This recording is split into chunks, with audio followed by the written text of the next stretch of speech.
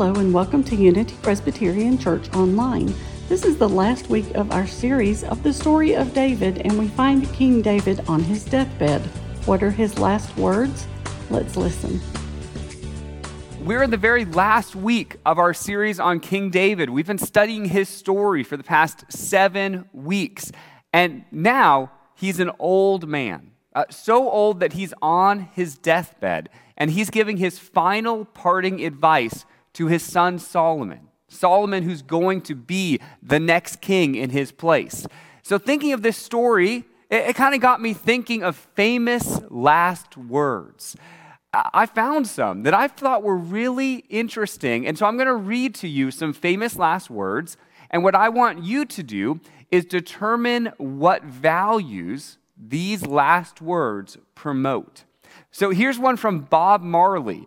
He was said to have said, "Money can't buy life." Well, that seems to be a bit of how he lived, doesn't it? Or here's one from Caesar Augustus, who was the first Roman emperor. He said, "I found Rome of clay, and I leave it to you of marble." Well, that's a little bit self-serving, don't you think? But if you know anything about Augustus, probably was true to him. Here's Karl Marx. He said, "Last words are for fools who haven't said enough." He's going out grumpy. All right, I like it. Or Leonardo da Vinci. And this one was surprising to me. He said, "I have offended God and mankind because my work did not reach the quality it should have." How interesting is that? His last words were probably regret mixed with a little perfectionism. Or here's one of my personal favorites. This is Thomas Edison. And this is after he woke up from a coma, and he turns to his wife and says, "It's very beautiful out there." And those were his last words. I really like that. So we've spent all this time with David, and now King David is near the end of his life, and he wants to pass on some advice to his successor, Solomon. And as Solomon's at his father's bedside and knows that he's about to die, these are the words that David chooses to say. In these last words, you'll find out what David values as well. Okay, so here's how it begins. We're now in 1 Kings chapter 2. Verse 1, it says, "As the time of King David's death approached, he gave this charge to his son, Solomon. I am going where everyone on earth must someday go. Take courage and be strong." So notice right away that David accepts that he is dying.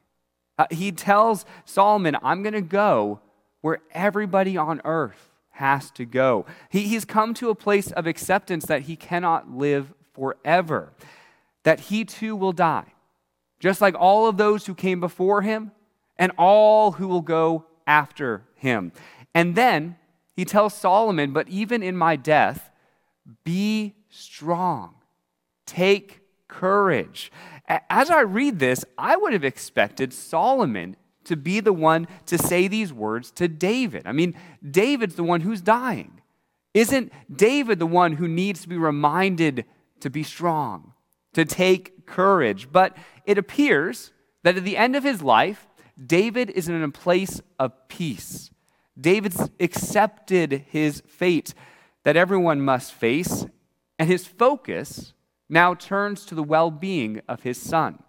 His son, who's about to take charge of the kingdom, who's about to be king with all of the rights and responsibilities that entails. Take courage, he says. Be strong. Now, it's kind of like saying, don't be afraid after I'm gone. You are capable of leading in my place. David then encourages Solomon to hold fast to his faith as the source of his courage and strength. Here's his next words. David says, "Observe the requirements of the Lord your God and follow all his ways. Keep the decrees, commands, regulations, and laws written in the law of Moses, so that you will be successful in all you do and wherever you go. Yes, in David's last words to his son who will be the next king, David wants to make it clear what Solomon's success will be based upon. His success will be dependent on his ability to follow God. Follow God so that you will be successful wherever you go and in whatever you do. Now, I read this and I kind of wondered, all right, based off of last week and what we learned last week, is this kind of a situation of do as I say, but not as I do? I mean, we've been with David a long time now. And at his best, David lived by these words. At his best, he was such a faithful person who went to God in every situation. But we also realize that David made mistakes, horrendous mistakes at times. He is not perfect, and I think he knows that. But as he looks to the next generation, he is hoping that Solomon can succeed where he failed. David continues in this vein. He says, if you do this, then the Lord will keep the promise he made to me. He told me, if your descendants live as they should and follow me faithfully with all their heart and soul, one of them will always sit on the throne of Israel. Okay, so if these were David's final words, how beautiful would that be? David saying to his son, be strong, take courage, follow God faithfully throughout your whole life, and you will be able to be a good, successful king. That would have been perfect.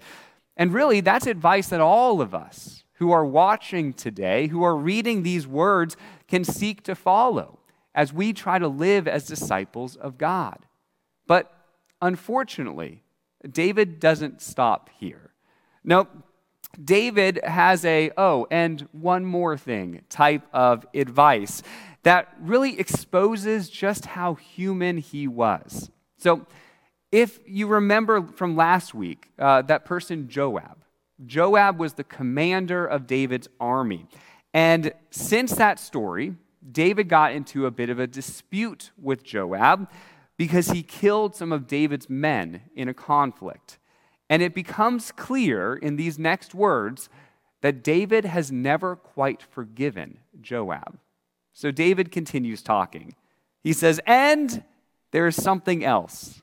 You know what Joab, son of Zeruiah, did to me when he murdered my two army commanders, Abner, son of Ner, and Amasa, son of Jether? He pretended that it was an act of war, but it was done in a time of peace, staining his belt and sandals with innocent blood. Do with him what you think best, but don't let him grow old and go to his grave in peace. It's like, whoa, David, come on now. I mean, literally from his deathbed, David cannot let go of these petty disputes that have happened earlier in his life. I mean, this should have been a moment where he is simply looking ahead, looking at this eternity that he gets to spend with God, and instead, he's looking behind him. He's looking at his past and the things that he wishes were different. Yes, David can't help but look to the past and the things that he still is holding on to, the grudges that he just can't let go of. This is who David was at the end of his life, a deeply flawed and deeply faithful man. Yes, King David, much like all of us, is a mixture of faithfulness and failure. Now, David has a few more scores to settle. These are the final words. He says, be kind to the sons of Barzillai of Gilead. Make them permanent guests at your table, for they took care of me when I fled from your brother Absalom. And remember Shimei, son of Gera, the man from Bahurim in Benjamin? He cursed me with a terrible curse as I was fleeing to Mahanaim. When he came down to meet me at the Jordan River, I swore by the Lord that I would not kill him. But that oath does not make him innocent. You are a wise man, and you will know how to arrange a bloody death for him." And that's it. That's David's final words. The next verse says, "Then David died and was buried with his ancestors in the city of David." So what do we do with David? Such a flawed, but also faithful individual.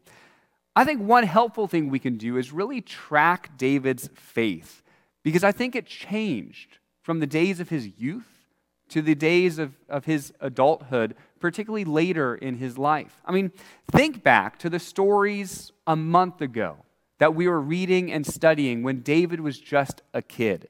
He had so much confidence in God that around the age of 12, he fought a giant.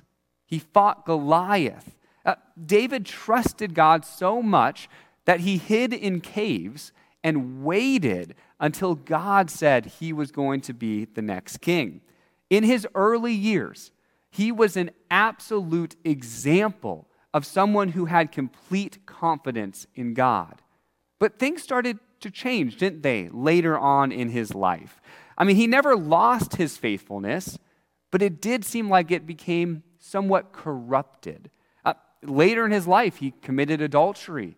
He committed murder to hide the adultery. He is actively encouraging revenge from his deathbed. It appears that over time, the world had a way of weighing down upon David. I wonder, why did that happen? I mean, it appears that as he got older, David started to rely on himself and his power more than really relying on God like he did in his younger years. And the result is that David became more cynical to the world around him. So I think based on this story, and based on the totality of David's life, the question that emerges for us is how to hold on to hope and confidence in God in the midst of a world that is often going to be weighing down on us. Because none of us want to get to the point that David got to, while on his deathbed, still bitterly clinging to the grievances over things that he can no longer change. I mean, there's enough in this world that can push us towards cynicism and distrust.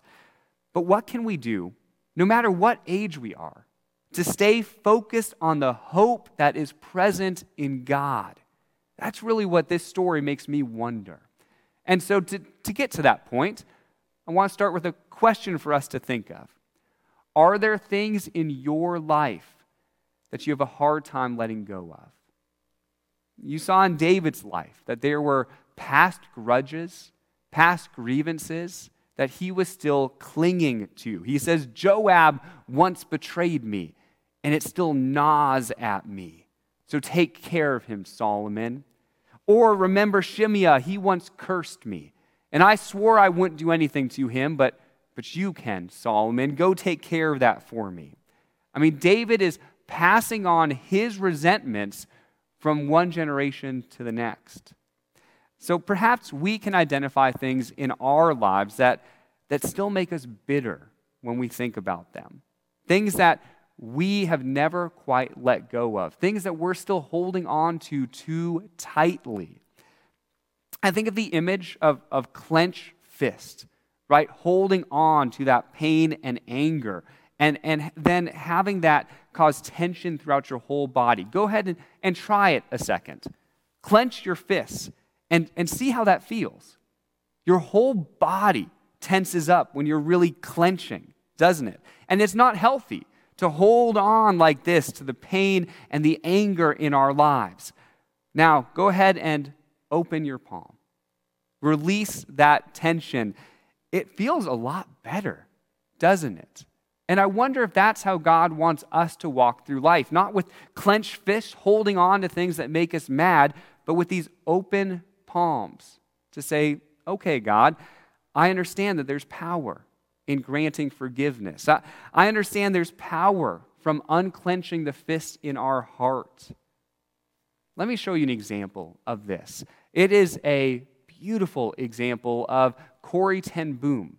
Maybe you've read her book, The Hiding Place, but she was in a concentration camp in Nazi Germany, and she survived even when so many of her friends and family did not. And after the war, she went to speak all over the world about how her faith was able to sustain her even in those darkest moments. And she writes in her book that in 1947, she was in Munich, and she was speaking at a church about the power of God's forgiveness. And she says she recognized a man in the back of the church as one of the guards who was at her concentration camp. And she delivered her speech, and after her message, the man came up to her, approached her, and said, "Thank you for your fine message. How wonderful it is to know that our sins are at the bottom of the sea." And Corrie writes that she said, well, yeah, I had said that in my message. I'd spoken so easily of God's forgiveness, but here was a man that she despised and condemned with every fiber of her being, and she couldn't take his hand. I mean, he was offering to shake her hand, and she was saying, I couldn't take it. I could not extend forgiveness to this Nazi oppressor. She realized in that moment that he didn't remember her, even though she knew exactly who he was. Now, I want to read to you in her own words what came next. She said to the man, the man said to her, "You mentioned Ravensbrück." He said, his hand still extended. "I was a guard there. I'm ashamed to admit it, but it's true. But since then, I've come to know Jesus as my Lord and Savior. It has been hard for me to forgive myself for all the cruel things I did, but I know that God has forgiven me. And please, if you would, I would like to hear from your lips too that God has forgiven me." And Corrie said, "I stood there, I whose sins had again and again been forgiven, and could not forgive. It could not have been many seconds that he stood there, hand held out, but to me it seemed hours, as I wrestled with the most difficult thing I ever had to do. For I had to do it. I knew that. It was as simple and as horrible as that. And still, I stood there with the coldness clutching my heart. And so, woodenly, mechanically, I thrust my hand into the one stretched out to me.